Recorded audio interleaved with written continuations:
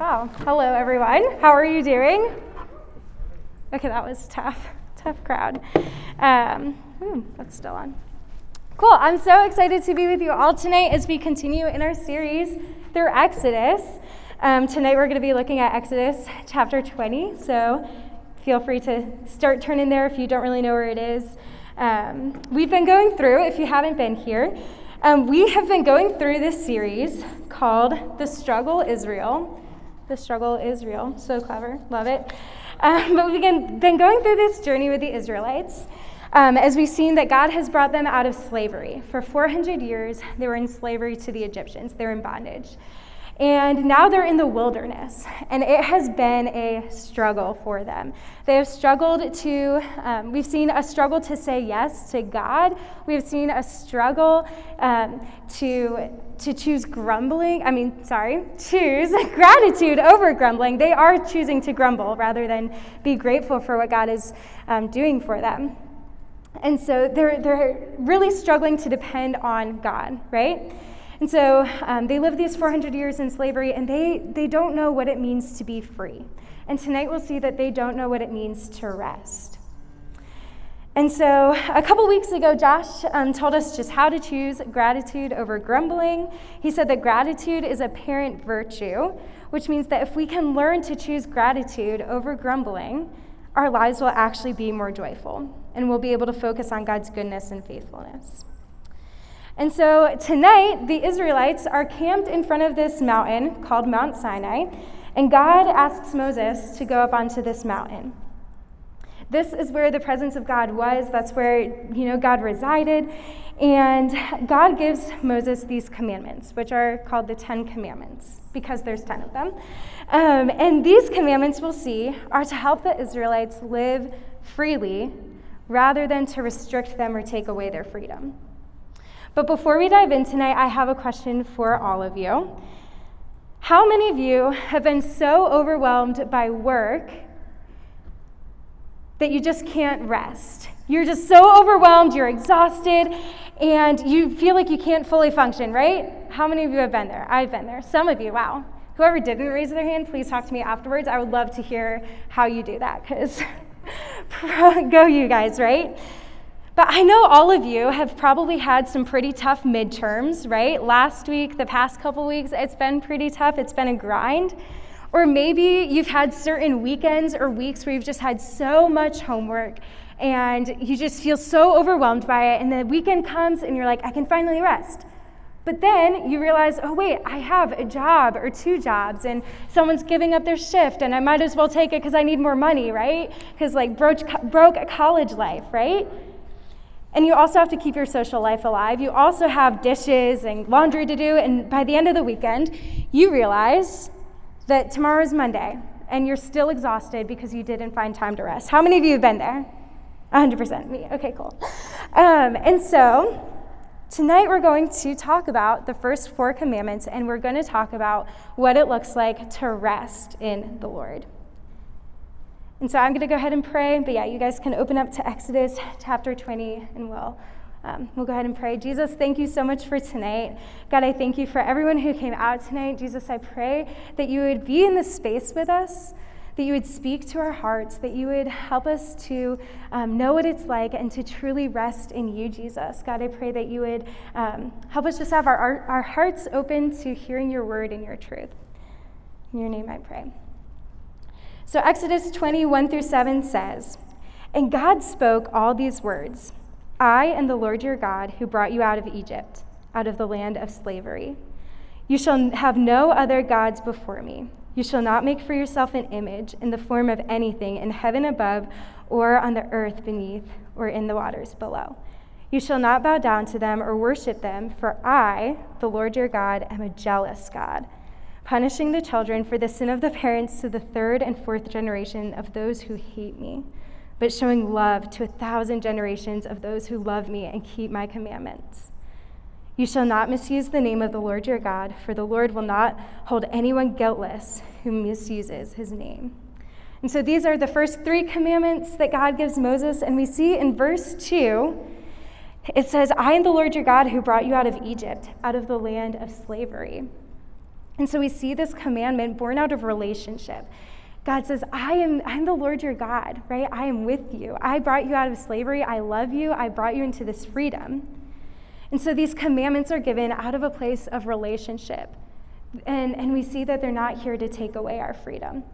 There's this illustration. I actually don't know who first came up with it, but it isn't mine. So if there was credit, I'm giving away the credit. It is not mine. But there's this house upon a mountain where this family lives, right? And they have a bunch of little children, young children. And there's this really cool, like the best playground you could ever imagine at the very top of this mountain. And around it, on all sides, there's a cliff, right? And if you get too close to the cliff, you'll fall off and probably die. And so the children, they're scared of the edge. They're scared to fall off, right? And there isn't a fence around the playground to keep them safe. And so when they play, they all huddle together in the center of the playground, and they can only enjoy like 10% of this really good and wonderful thing. And so they can't enjoy the playground fully because they're fearful that they might fall off the edge. And so the dad just builds this fence around the playground, not to restrict their freedom, but so that they can all play and enjoy this good and wonderful thing. So just like this fence is there, not to take away the kids' freedom, not to restrict them from playing and having fun, but the fence is there so that they can be free. They can play freely without fear of falling off the edge. And so we see these commandments, just as that fence is to keep the kids safe, these commandments God gives us so that we don't have to wonder how to live. We don't have to wonder if we're walking in truth or not, or if we're walking in sin or not. We just follow what God has given us. The Israelites are to follow what God has given them so that we don't have to live in fear. We don't have to constantly wonder if we're, straying away from the Lord, if we're straying away from truth. So God says to worship him alone. And he says this because he knows that he's the only way, the only truth, and the only way to eternal life, right? He is life. And so these first 3 commandments are pretty straightforward, right? He says you're to have no other gods before God, before me. Don't make an image or idol that you'd put before God. And do not worship anything other than God. And do not misuse the name of God. He says you must put God first. He must be like King, Lord of your life. And we'll see in a couple of weeks that the Israelites are going to really struggle with putting God first as Moses left them alone to go up and talk to God. But when we think of an idol, when we think of worshiping something other than God, we might think, well, I haven't bought anything or created anything that I kneel before and worship, that I don't pray to anything, other than God, so I'm good. I don't have any idols. But what is worship? If you were here last semester, you would know that it's more than just a song. It's a heart posture. Worship is adoration or reverence to something or someone. It's whatever we're holding in the highest position in our lives and whatever we spend the most time and effort with or to. This is what worship is. Whatever we're spending the most time with, that is what we're worshiping. Whatever we spend the most time doing, that is what we're worshiping or who we're worshiping. If we're spending time with the Lord, if we're putting him first, if we're adoring him and revering him, that is worship. A.W. Tozer puts it like this: the purpose of God in sending his Son to die and live and be at the right hand of God the Father was that he might restore to us this missing jewel, the jewel of worship, that we might come back and learn to do again that which we were created to do in the first place, worship the Lord in the beauty of his holiness. He says that we were all created for the sole purpose of worshiping God. And that's what these first 4 commandments are about. Worshiping God by putting him first. So we'll read on in verses 8 through 11. God says, remember the Sabbath day by keeping it holy. 6 days you shall labor and do all your work, but the 7th day is a Sabbath day to the Lord your God. On it you shall not do any work, neither you, nor your son or daughter, nor your male or female servant, nor your animals, nor any foreigner residing in your towns. For in 6 days the Lord made the heavens and the earth, the sea and all that's in them, but he rested on the 7th day. Therefore the Lord blessed the Sabbath day and made it holy. And so the previous 3 commandments are about worshiping God alone, and this 4th one is about us resting. It's also in this same vein of worshiping God or putting him first. So these commandments were given to Moses for God's people to follow so that they could live in freedom. And God includes rest in these commandments. And so as we look at the 10 commandments, I think that we could, for the most part, we could all agree, that these things are not to be taken lightly, right? Like these are the big 10 commandments, like we need to follow these ones. These are like the biggest commandments, if you will, I guess. But when we hear, don't put any other God before me, we're like, yeah, you got it. Like we won't create any false gods or worship any idols, like you got it. But when we hear, remember the Sabbath day by keeping it holy, we're like, what is Sabbath? What does that mean? And it's the longest and most explained command, but we don't even know what it means. Or even if we do know what it means, we're like, oh, this is one that we don't have to really keep. But it is part of the 10 commandments, and not many people keep it. And they might not know what it is. You guys might not know what it is. Or we might not take it seriously. But I don't remember anywhere in Scripture that God says that we get to pick and choose which commandments we get to follow, right? He says, keep my commandments. So what is Sabbath? We're going to be talking about tonight, what is Sabbath?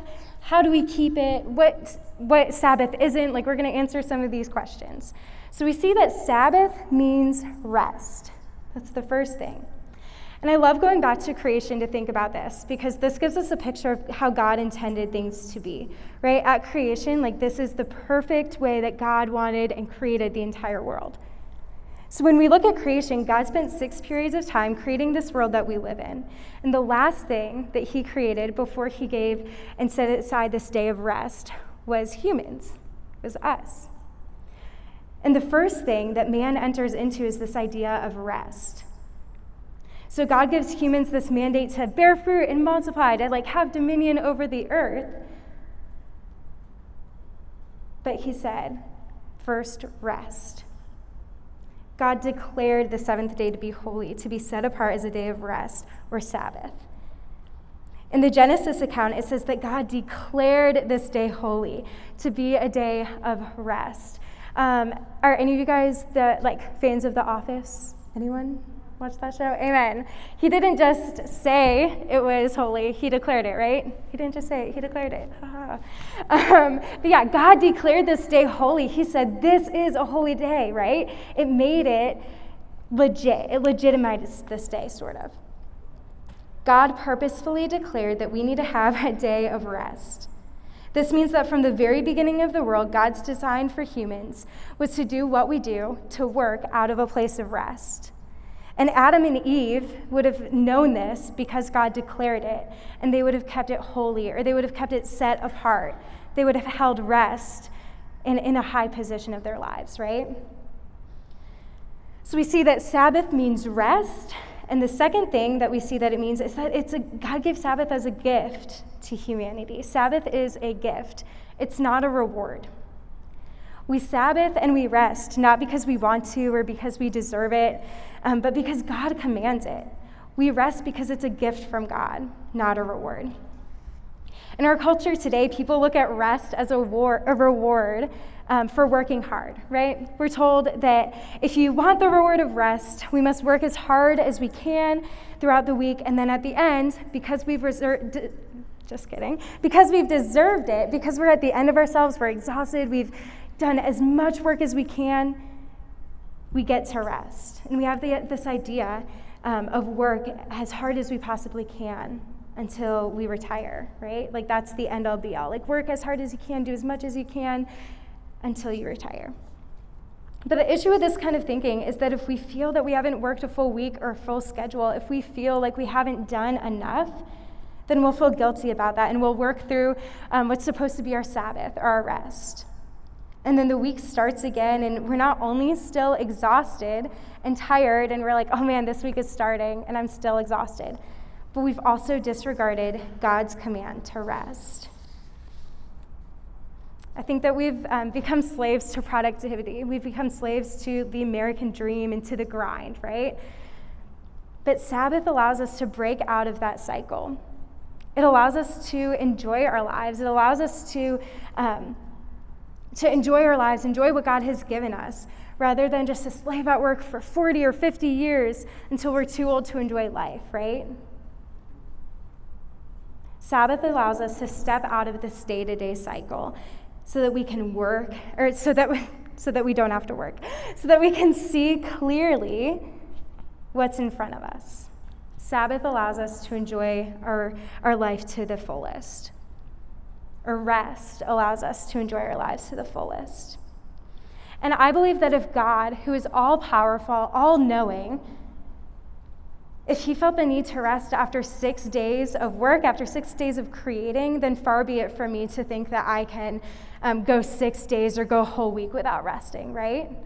Like if God, the creator of the universe, has all the power, who is rest, who is fulfillment of rest, takes a day to rest, then far be it from me to think that I don't need rest. A couple weeks ago, we saw that even when the Israelites were wandering through the desert, God provided for them extra food to gather on the 6th day so that they could honor the Sabbath and not work, right? Gathering food, like manna fell from heaven. All they had to do was walk out of their tent, like pick it up and take it back in. Like that's all they had to do. That's not that hard, right? Like that's almost hardly considered work. But God knew that they were coming out of slavery. They were coming out of this bondage.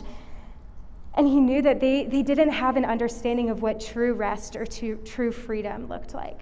So God said, no, gather as much as you can on the 7th or on the 6th day, so that on the 7th day, this day set aside to rest, you can truly rest. Rich Volodas, I might have completely mispronounced his last name, but he's this author of a book called The Deeply Formed Life. He puts it like this: the brilliance of Sabbath keeping is that it's not so much about our keeping the Sabbath as it is about the Sabbath keeping us.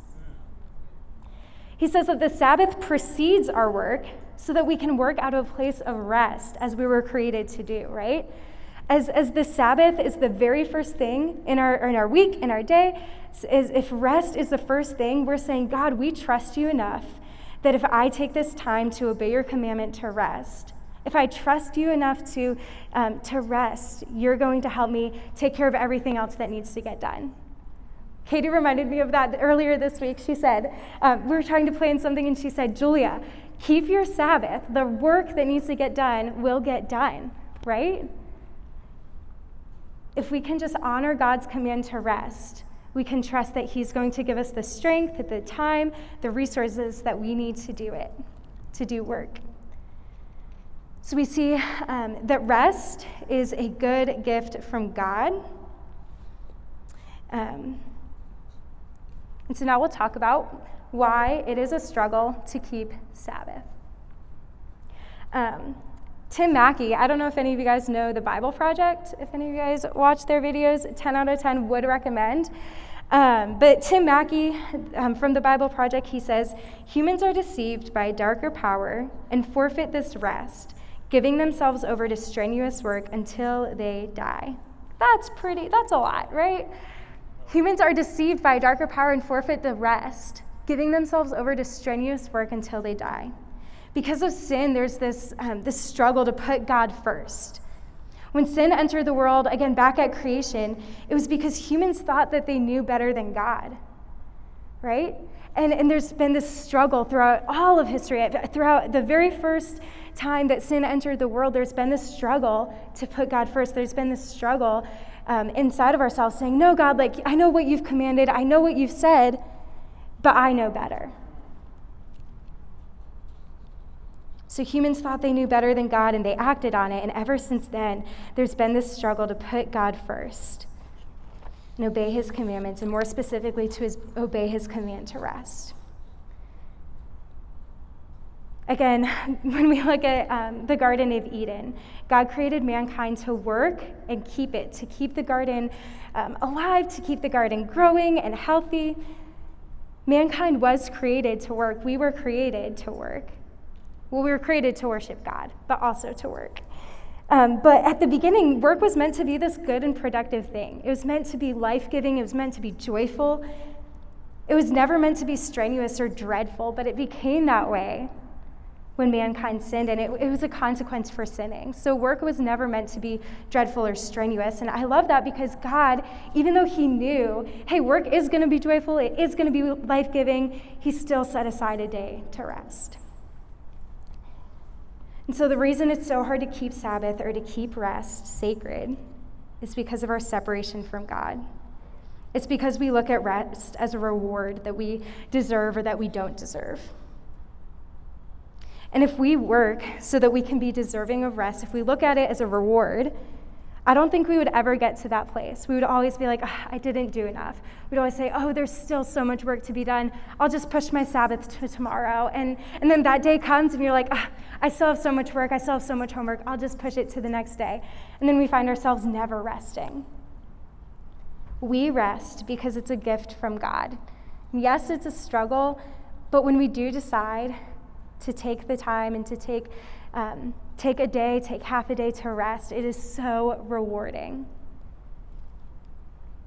So you guys might be asking yourselves, you're like, okay, cool. Sabbath is good. It is a gift from God. It is rest. But how do I keep Sabbath, right?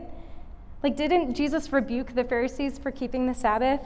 No, he rebuked them for keeping it too strictly, right? They kept putting the Sabbath over helping and lovingly taking care of their neighbors. They would put a cap on how much a person could walk in a day, like how far someone could walk. They put a cap on how much grain you could pick to eat that day. Or when Jesus did this wonderful thing a couple times of healing someone on the Sabbath day, the Pharisees got mad and they're like, what are you doing? This is a holy day, right? Like, Jesus heals someone, like sets them free from this bondage, from brokenness, and they're like, no, like you should not do that.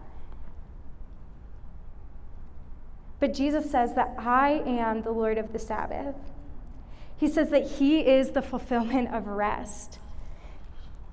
In Matthew 11, he says, come to me, all you who are weary and burdened, and I might give you rest. Just kidding. He says, I will give you rest. He says, come to me and I will give you rest. Right? Thanks. We see that true rest can only come from Jesus. Jesus says, I am the Lord of the Sabbath. Like, let me give you rest. One of the reasons that he came was to bring rest to the weary and burdened and to bring freedom. His heart for us is not that we would be so weighed down by our work that we can't function or enjoy life. He wants us to live out of a place of rest. And so, as we think about how to keep Sabbath, I would encourage you guys to figure out what it is that you find life-giving. That in this period of rest each week, what could you do that's life-giving? My Sabbath, I'll tell you what I usually do on my Sabbath or my day of rest. It's usually 24 hours. Actually, it's always 24 hours. I have that scheduled out in my calendar. So I usually sleep in a little bit, probably until about like 8:30ish. And then I get up and I usually spend time with the Lord. LOL. Araya's laughing at me because I sleep in until 8:30ish. She's like, I wake up at noon. Like, when I sleep in, it's till 1. Love you lots, Araya. That was great. Thank you. But yeah, I sleep in. I'll spend time with the Lord because the Sabbath is literally to glorify God. It's to worship God. And if my purpose is to worship him, that should be the beginning of my Sabbath, right? I love this time because I don't feel like confined to a certain amount of time, right? On my Sabbath, I'm like, Jesus, I will spend as much time with you as I can, as I want to, right? This time is extravagant. It's beautiful. It's wonderful. And then I'll usually make some breakfast or lunch, depending on what time it is, what time I actually end up getting out of bed. Sorry, I can't look at Araya. I'll make some breakfast. Sometimes I'll read a book. I enjoy reading. If it's a nice day out, I'll go for a walk. I really love the rain and the snow, so I feel like any day is a nice day for me, and I'll go for a walk either way. Sometimes I'll spend time with some friends. Some weeks I'll spend it alone, my Sabbath. I'm an introvert, so typically I get filled up, like it rejuvenates me to be alone. But some weeks I'm like, yeah, let's spend time with friends. This is great. I'll usually watch an episode or two of whichever show I'm watching at the time. The Office is always a good one. Like, Such a good show. Most weeks, I'll throw a nap in there because I love napping. I love planning. So a lot of times at the end of the day, I'll plan out the following week, but I'll plan it around my Sabbath. So my Sabbath is always going to be either a Wednesday or a Saturday. And so when I look at the following week, like if we have a disc golf tournament on Saturday, I know that I have to take my Sabbath on a Wednesday. And so I'll plan out my week around my Sabbath. And it's really great. It's super fun. So for you, it may be playing some football. Like if that's life-giving for you. I see you, Adam. That's your shout out, so you owe me $2. Some of you might enjoy taking a hike or a walk through nature or gardening. That might be life-giving for you. Maybe it includes baking or cooking. I love both of those things, but we don't have a dishwasher, and I don't love doing dishes. So usually I don't bake or cook because dishes are tough. But I love Sabbath because I get to do whatever I enjoy doing. I don't have to worry about everything that I have to get done. I don't feel like I have to work that day. I'm literally commanded. God commands me not to work, so probably shouldn't. But literally whatever I enjoy, whatever's life-giving, I get to do those things. And how fun is that, right? Like that's so exciting. Like God literally commands us to have a day set aside to enjoy life and do whatever we want to do. Like how wild is that? It can also look different each week, like I mentioned. Some weeks I play disc golf. Some weeks I spend it with friends. Some weeks I'm say 20 words throughout the day and that's about it. But the point of your Sabbath isn't to sleep all day. The point of your Sabbath isn't to sleep all day. It isn't to just sit and watch Netflix all day, to binge your favorite TV show, or I guess a Netflix show at this point. Who has cable anymore? Some of you might be thinking, okay, Bet, I'll just, I get a day to just lay on the couch all day long and binge watch my favorite show, but that's not the point, right? The point of Sabbath is to have a day that doesn't have anything that would actually demand your attention. The point is to make sure that you would have at least one day that doesn't have anything demanding your attention. One day that would be spent in extravagant time with the Lord. One day that would be spent with things that would rejuvenate you and that would help you operate out of a place of rest, out of a place of overflow, rather than being exhausted or being empty. So a Sabbath is a gift from God so that we could better glorify Him. We should probably be doing things that glorify Him, right?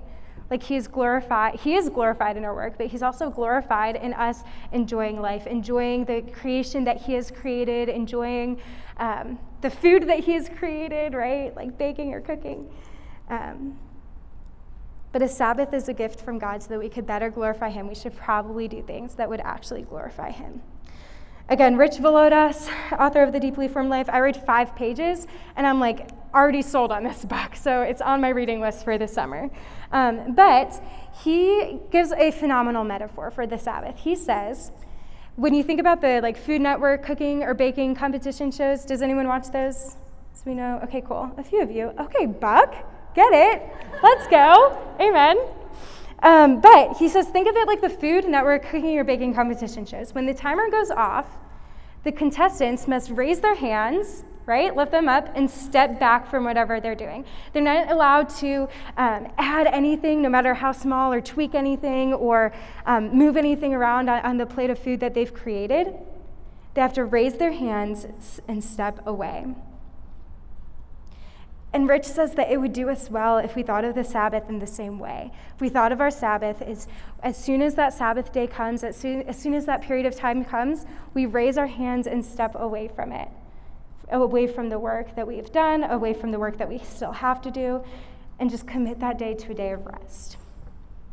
Also, as you're thinking about your Sabbath, feel free to start small. Right? A whole 24-hour period might seem a little daunting to you right now. You're like, come on, I have to work. I'm a broke college student. I have to do homework. Things need to get done. So I'd encourage you to start with a half a day, right? Start with an afternoon. But whatever you end up starting with, however many hours you end up starting with, you have to be intentional about it.